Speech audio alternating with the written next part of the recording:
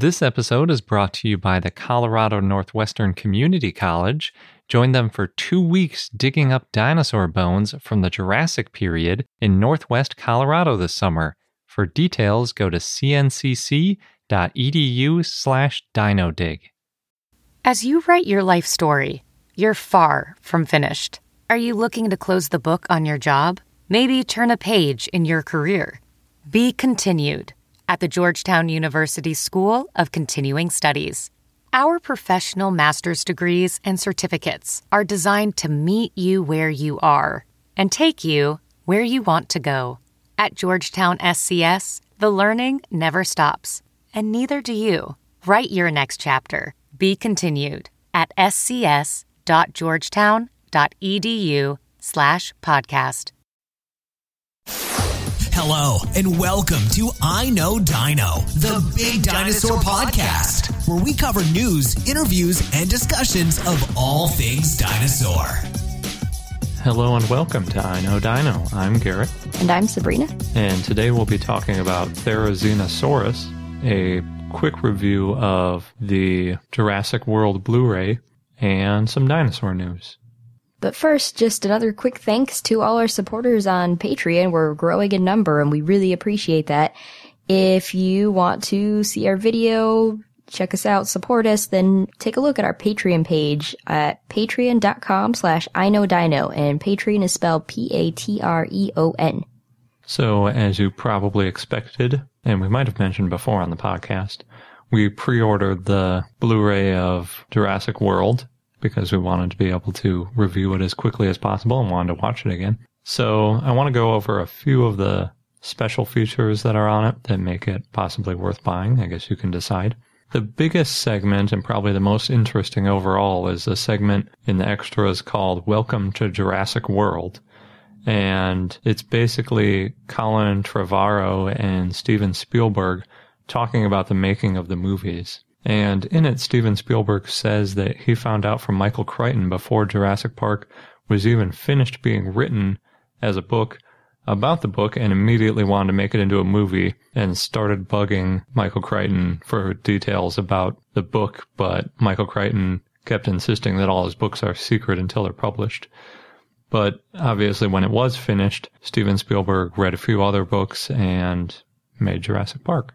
So then Steven Spielberg was also involved in the writing process of a couple of the other movies, and he goes into a little detail about that in that segment. And he had some input in Jurassic World specifically, as well as looking at the storyboards before the movie was made, and got really excited about what Colin Trevorrow had come up with. So Colin said that his goal was to make a world that was realistic enough that children would say, "You have to take me there," rather than making it look really futuristic. So I think they really achieved that with the making of the movie. Yeah, I would go there. And rewatching it in the beginning, there's the petting zoo scene, and it made me think like, oh man, I wish I could see that. They shot it 50-50 between Hawaii and Louisiana, and they had 6 sound stages in Louisiana. Most of the stuff in Hawaii was outdoor stuff. And they show fun things like the petting zoo that I just mentioned, where they had actors in big gray suits crawling around and then kids riding on their backs. And then later on, they would CGI the people crawling around into dinosaurs. Knowing that makes me view that scene a whole different way. Yeah, it's pretty fun to watch again and then know that the little baby Triceratops is actually just a grown man crawling around with a saddle on his back. They also show some of the specific locations in Hawaii where they shot, like the Kualoa Ranch, where they shot some of the earlier movies as well, on Oahu. And in Louisiana, they actually took over and abandoned Six Flags, which had been under 6 feet of water during Hurricane Katrina. And they didn't use any of the rides, but what they did was they took the enormous parking lot that theme parks tend to have, and that's where they built the whole Jurassic World Visitor Center and little outdoor area where there's the big pterosaur battle and the T-Rex Indominus Rex battle. And it also has kind of the main street or the downtown Disney or whatever you want to call it type area. And they point out that there's a Margaritaville, and in the behind the scenes, Jimmy Buffett is actually there behind the bar. And then there's a restaurant called Winston's, which is a shout out to Sam Winston, who did the special makeup effects and the animatronics for the first 3 Jurassic Park movies, and was actually working on Jurassic Park 4 until that was put on hold in 2005, but unfortunately he passed away before Jurassic World was made. One of my favorite lines actually from that segment was the guard from the Indominus Rex enclosure, right before they shot the scene where he got eaten. He said, "Well, if you look like me, you're not going to make it to the end of the movie." And then they show him getting yanked up in the air on one of these really cool lines. And they show a lot of the other stunts that go on in the movie. Some of them the actors did, other ones that are body doubles, and that's always fun to watch. We also found Jack Horner. Yeah, he's actually up in a pretty large shot. There are people like high-fiving him and slapping him on the back. It's the first scene with the Raptors after Chris Pratt or Owen Grady has successfully gotten them to follow some commands. Yes, and he is part of the group that is high-fiving and celebrating and hugging. Yep. Another segment that's pretty cool is called Dinosaurs Roam Once Again. And it shows some more of the stunts, and it shows how they added dinosaurs later on using CGI.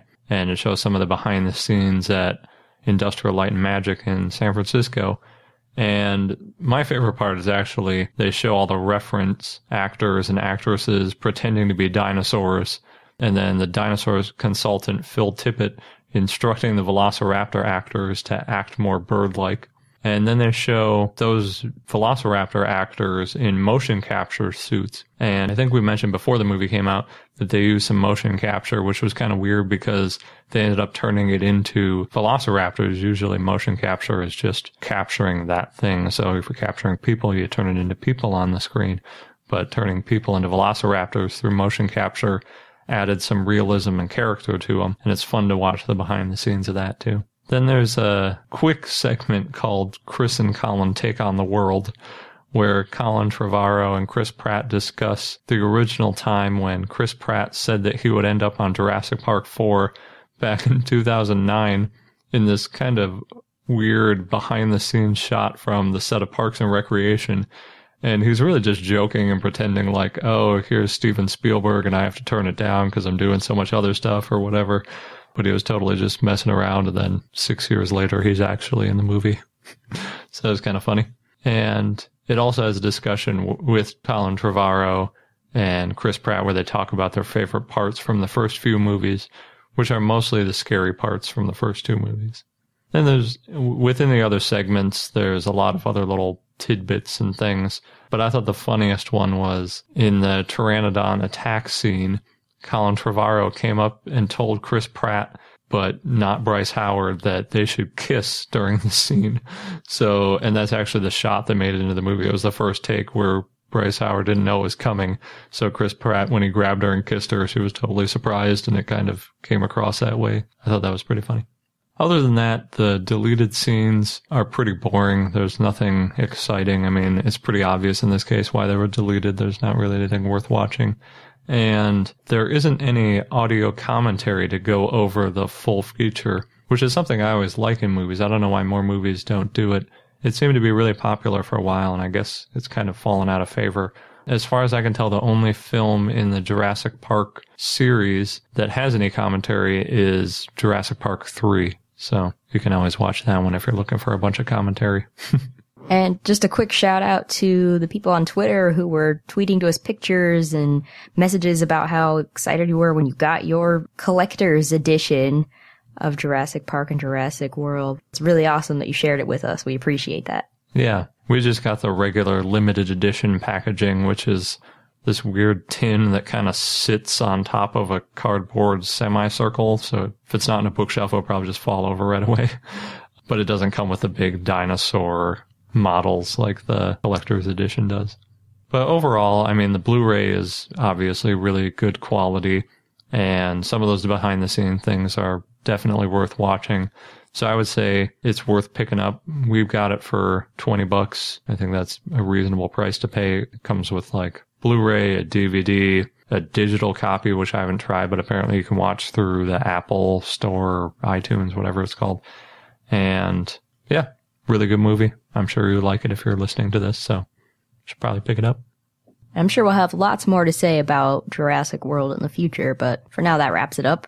In dinosaur news, on to the next big dinosaur movie. Pixar said that The Good Dinosaur will have twice as many special effects as any previously released Pixar film.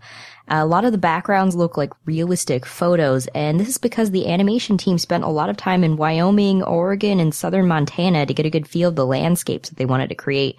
And they used a GoPro camera to film their boat ride on a rapid river and a horse ride, and among other things. And they also downloaded data from the U.S. Geological Survey and images from Google Earth as a foundation to build their landscapes. Then they painted it over them to make them look unique. And they made a new cloud library, not something in the cloud, but actually clouds, creating 100% volumetric clouds. This is because the clouds appear in most scenes and have been described as, quote, almost like a villain in the movie. One of the scenes with the most special effects is when Arlo swept away in a river, and apparently those effects take up more storage space than all of the movie Cars 2, and it involves 125 shots of the water, which is way more water than is shown in any other Pixar movie. Slash Film has a number of high-res images that Pixar released, which are incredibly detailed. If you want to take a look, we'll be posting it on our blog, but it's down to the dinosaur skin and the boy Spot's hair. Pixar, interestingly, also made their dinosaurs look a little bit different from what scientists think dinosaurs looked like, and this is because their take is that in the movie, the asteroid never hit Earth, dinosaurs never went extinct, and instead they continued to evolve. Also, some of the dinosaurs will be sporting feathers, but not all of them. And just last thing about The Good Dinosaur, Pixar is known to insert Easter eggs for their movies and all their films. And CinemaBlend pointed out the Easter egg for The Good Dinosaur in Inside Out, which shows one of Riley's memories where she and her family are taking a picture on their road trip next to a statue of a Triceratops. And it looks a lot like the Triceratops in the Good Dinosaur trailer. And supposedly there's also other Good Dinosaur Easter eggs in Toy Story and Monsters University. If you have any examples, please let us know. Next, a new fossil in Minnesota gives locals hope that dinosaurs did live in the area, or at least that they'll be able to find more dinosaurs in the area. Researchers from Hill Annex Mine accidentally found a small 1 3/4 inch claw bone, about 90 million years old, from a theropod. And according to paleontologist Christy Curry Rogers, scientists know that dinosaurs lived in Minnesota, but the type of sediment, because of glaciers, makes it hard to preserve fossils. So it's unclear what kind or how many dinosaurs lived in prehistoric Minnesota. 2 other dinosaurs have been found in Minnesota, a piece of vertebrae and a serrated tooth. But this new find makes it seem as though there may be more dinosaur bones to potentially find. The claw fossil was found in the Hill Annex mine, which used to be used to mine iron ore for steel until 1978. Now it's a state park, and more than 1,300 fossils from the Cretaceous era have been found there. Not dinosaurs, but shark teeth, clams, ammonites. Visitors to the park are allowed to take home any fossils, scales, or teeth that they find there, because even though it's a state park, it sits on county land. However, the park may not be there for much longer because water levels keep rising. The estimate's that by 2018, much of the Cretaceous strata will be underwater, and there may be plans to start running the mine again. But in the meantime, paleontologists will be studying the claw fossil and publishing their research next year. The Utah Fieldhouse of Natural History State Park Museum, a museum that opened in 1948 and is now a state park, allows people to help in their dig program and go along with paleontologists for 1 week at a time for $400 per person. Any fossils that they find will be put in the museum's collection, and the museum specializes in the Jurassic era because it has access to so many fossils due to them being preserved by floodplains. So, opposite of Minnesota. Next, this one's kind of a weird one. Some people are claiming that there are dinosaur fossils on Mars. This is based on a recent photo taken by NASA's Mars Curiosity rover. And it shows a rock formation that could possibly look like, quote, a prehistoric monster because it has a large skull and a large eye socket. At least one person has suggested it's a type of Komodo dragon because they can live in harsh areas and that the skeleton's only a few hundred years old. But NASA has said that these kinds of, quote unquote, discoveries happen all the time, and it's just because the rock's eroded in a strange way and people are seeing optical illusions. It's this effect called pareidolia, where the brain tricks the eyes to see familiar things in textured surfaces. Yeah, and I think it's just one of those examples of people looking for something and then using motivated reasoning to say, like, oh yeah, there's a dinosaur fossil on Mars because, like I've always been saying, there are aliens and so on and so forth, where you start with your conclusion and you work back to, look, there's a picture of it. And it makes me wonder, too, there's always that problem when you're looking at weird pictures where you totally lose sense of scale. So who even knows how big this thing is? It might only be a couple inches wide, or maybe it's huge. But in a picture, it just looks whatever size you already think it is. So there's an attraction in Japan called Dino Alive that's been in the news recently. And it attempts to simulate what it would be like to actually encounter dinosaurs. So it's been around in Japan for a while, and it still travels around, but it doesn't look like there are any plans to leave the country anytime soon. There are quite a few YouTube videos that show what their show is like, and they have several dinosaurs in their collection. I should put dinosaurs in air quotes because they're all people inside half animatronic, half puppet style dinosaurs. But their legs are fully enclosed, so they're a little bit more realistic than some of the other ones we've seen. The oldest dinosaur that they have is an Allosaurus from 2006, which has the ability to bite and attack, and it can also like swing its tail around and kind of run a little bit depending on how fast the person inside is. And it looks pretty realistic. There's a video on YouTube of it biting onto a audience member and kind of putting the person's whole camera and head inside the mouth of this thing. And it just kind of like randomly goes up and grabs them and freaks them out. And then in some of the sketches, it'll interact with the different quote unquote trainers around it, knocking them over or chasing them around or various things. In 2010, they added a Tyrannosaurus Rex to the lineup, and their T-Rex is 8 meters or 26 feet long. And that's about 2 meters or 6 feet longer than the Allosaurus was. And they had to use carbon fiber to support its massive size and prevent it from squishing the guy who's operating the animatronics and moving around inside the dinosaur. Also in 2010, they added a Stegosaurus to their group, which is 7 meters or 23 feet long. And I'm not sure exactly how that one's controlled. I couldn't find any good details about it. But from looking at it, I'm guessing it's like one of those horse costumes where there are 2 people in it walking at the same time, because you can see the 4 legs and all of the other ones are moved around just by a person inside it. So that would be kind of funny. They said they made the Stegosaurus because the other ones were very scary, and they wanted something a little less imposing to interact with children. And the dinosaurs are pretty intense, and since they bite onto random audience members and swing their tail at you and stuff, it looks pretty intense, especially for little kids. In 2014, they released a new version of the Allosaurus, and it has more realistic motion, and they consider it to be their flagship dinosaur. And it's the one that they were using for this publicity stunt that they just did last week, where they had the Allosaurus run through a crowd and pretend to escape from some trainers and then chase other people around in the subway.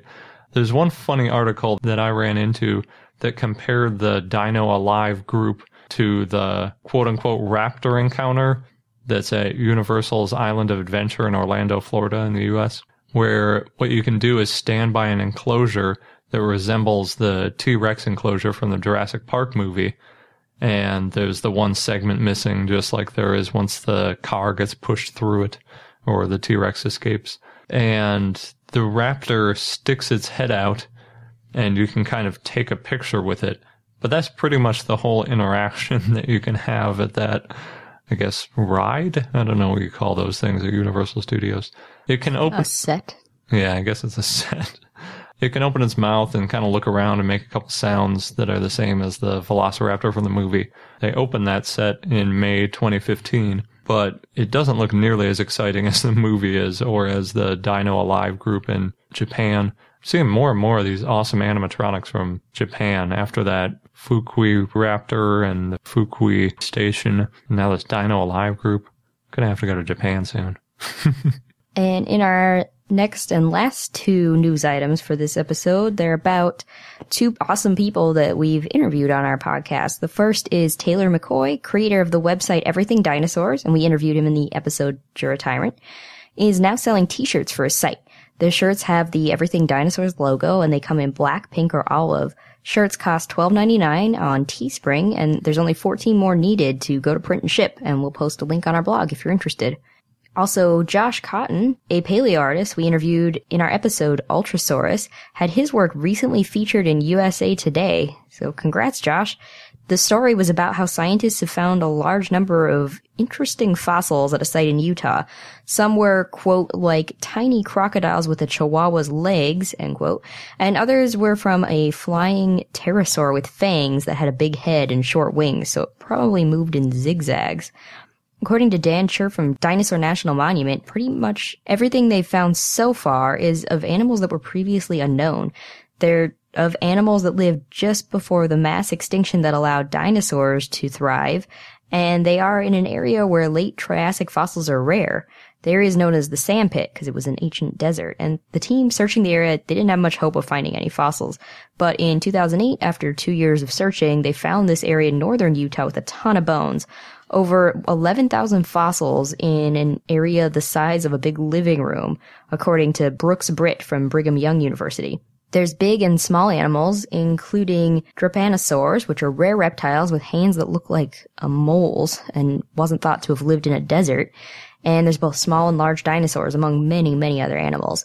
The team who found all the bones has named the site Saint and Sinner's Quarry, and one explanation for this name is that, for example, the pterosaur with fangs looks like a sinner who would kill you, but, quote, has the wings of an angel. This episode's brought to you by the Colorado Northwestern Community College, where you can become a part of the scientific process. As a participant, you can go on a real-life dinosaur dig, and you'll be helping to advance science and our understanding of the ancient world. What's really cool is that the fossilized bones that are being excavated, they're public, and they're going to be displayed and preserved for future generations to study and admire. Yeah, we've mentioned how that's a really important part of the scientific process, not just getting them out and describing them once, but keeping them and preserving them so that future questions and future scientists can take a look at those bones to answer new questions and validate results. And the site is special and also near and dear to me because it's in the Morrison Formation, known for the sauropods, of course, of the Jurassic time, and it represents one of the best bone beds ever found in the Saltwash member. Yeah, the current interpretation is that the site was the result of a Brachiosaurus sort of jamming up a river and then other carcasses piling up behind it. Oh, no. And that's how we got a bunch of different types of dinosaurs all fossilizing together. So, oh no, but also, yay. Good for us as scientists. And dinosaur enthusiasts. Yes. So there are 2 scheduled digs if you want to get involved with getting these bones out of the ground. You can go from July 6th to July 20th or from July 22nd to August 5th. Head over to cncc.edu/dinodig. You'll get all of the details. Just make sure that you register online by May 31st. And again, that is cncc.edu/dinodig, DINODIG. BP added more than $70 billion to the U.S. economy in 2022 by making investments from coast to coast. Investments like building charging hubs for fleets of electric buses in California and starting up new infrastructure in the Gulf of Mexico. It's and, not or. See what doing both means for energy nationwide at bp.com/investing in America. Now on to the dinosaur of the day, Therizinosaurus, which was requested from Bob via Facebook, so thanks, Bob. The name Therizinosaurus means scythe lizard and comes from the Greek word therizo that means to reap or to cut off. It was a theropod that lived in the late Cretaceous. There's only one species, Therizinosaurus cheloniformis. Fossils have been found in Mongolia, and it was at first thought to be turtle-like. The species name means turtle-formed, but only a few bones have been found, including large hand claws. The find was from a joint Soviet-Mongolian fossil expedition in 1948 in Mongolia. Russian paleontologist Evgeny Malev named it in 1954, and he thought it was a turtle-like reptile that used its claws to get to seaweed, since the holotype only has claws. He thought Therizinosaurus used its forelimbs for swimming, and then the claws would be to cut aquatic vegetation, like seaweed. Then more fossils were found, including more claws and parts of forelimbs, which Rinchen Barsbold described in 1976. And then in 1982, Altangero Pearl described another specimen which had hind limbs. In 1970, Anatoly Konstantinovich Rozdvensky said Therizinosaurus was a dinosaur and not actually a turtle. It was controversial, though, about what kind of dinosaur Therizinosaurus was. Some thought it was a carnosaur. Others thought that its killing claw was really similar to a Deinonychosaur. Eventually, it was classified as some type of theropod. And in northern China, there were some related species found that helped paleontologists figure out more about Therizinosaurus. And Therizinosaurus was at first identified as a Segnosaurid when Segnosaurus and Erlikosaurus were found, and they were found in Asia. Segnosaurids are herbivorous theropods with long arms, long necks, and big, wide bellies. The Segnosaurid group name eventually changed to Therizinosaur, and I'll get to a little bit more on that later. In fossils found in the 80s and 90s, there was Alxosaurus and Beipiaosaurus, and they were determined to be in the same group as Therizinosaurus, which gave paleontologists the idea that Therizinosaurus probably had a bird-like pelvis, and they got more details about the feet and skulls. And eventually they concluded that Therizinosaurus and other dinosaurs in its group were more advanced herbivorous Maniraptoran theropods. So again, Therizinosaurids are theropods, but they're herbivores, unlike most other theropods, which are carnivores. They're also kind of unusual theropods, because theropods usually only use 3 toes when they're standing and walking, but Therizinosaurs use 4 toes. Based on related Therizinosaurids, scientists have kind of pieced together what Therizinosaurus looks like. So it probably had a small skull, a long neck, and a wide body. It was probably bipedal. It probably had long forelimbs.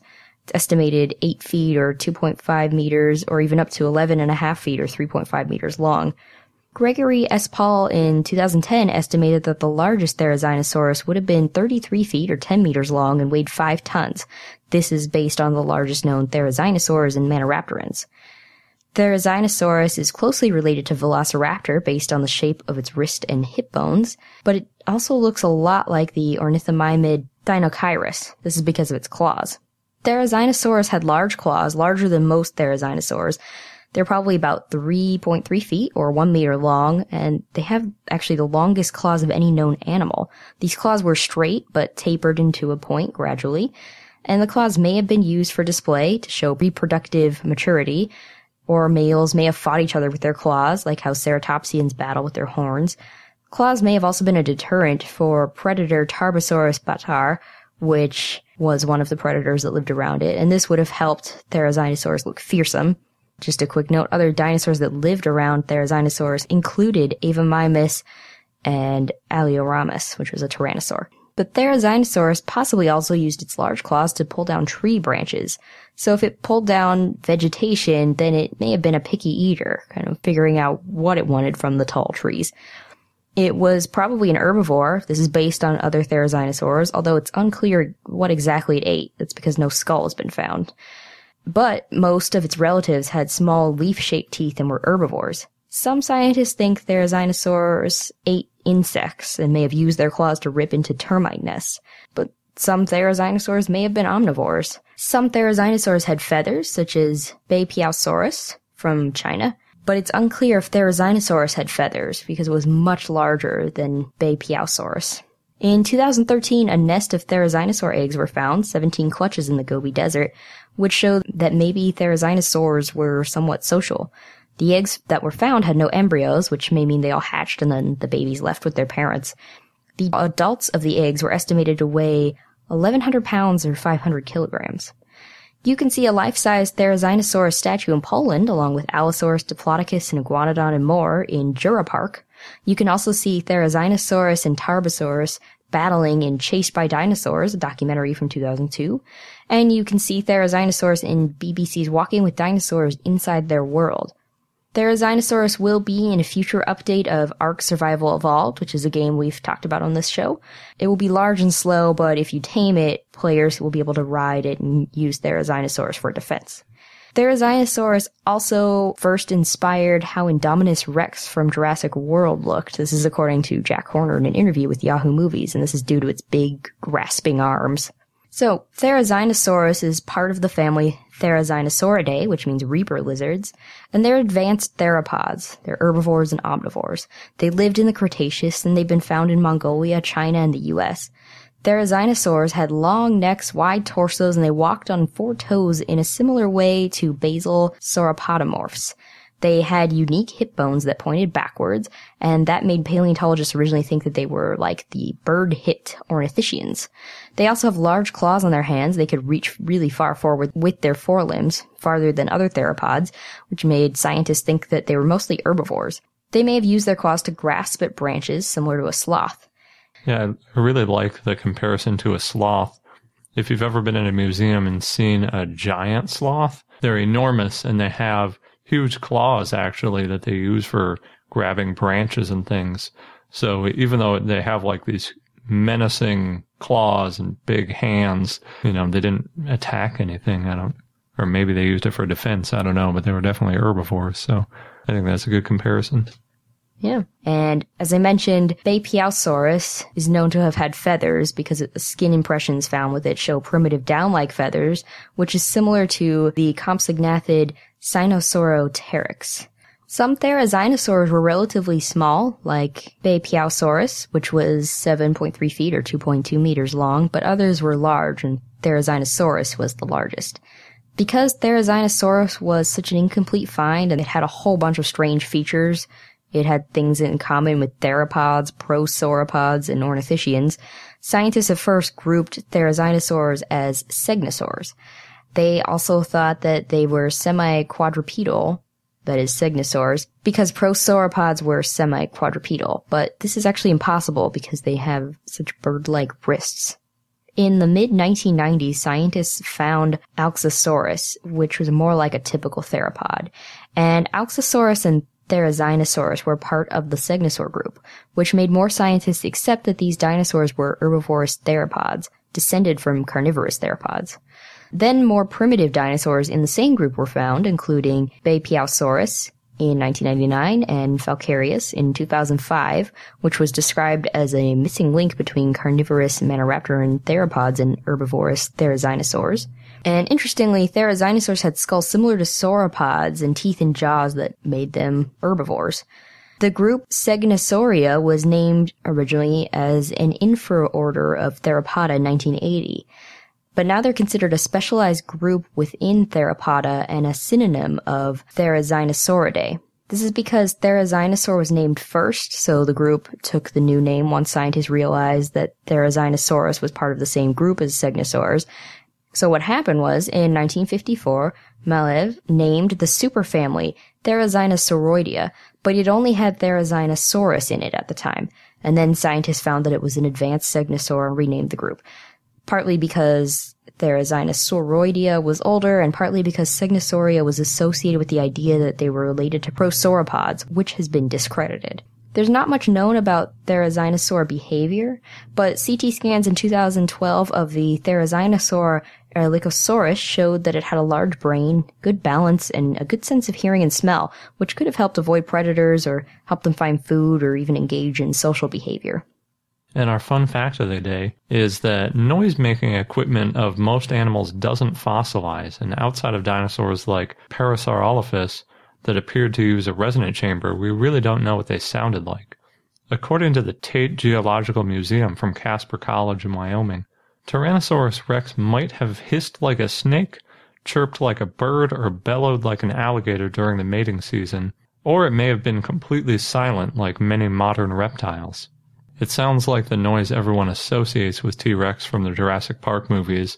It's that whale combined with lion and half a dozen other scary animals. Probably isn't so accurate. I like to think it was just totally silent. It'd be kind of scary. That might be scarier than if it roared. Yeah. And on that note, that wraps up this episode of I Know Dino. Once again, if you want to support this podcast, please visit our Patreon page at patreon.com/iknowdino. That's Patreon. Thanks for listening, and until next time.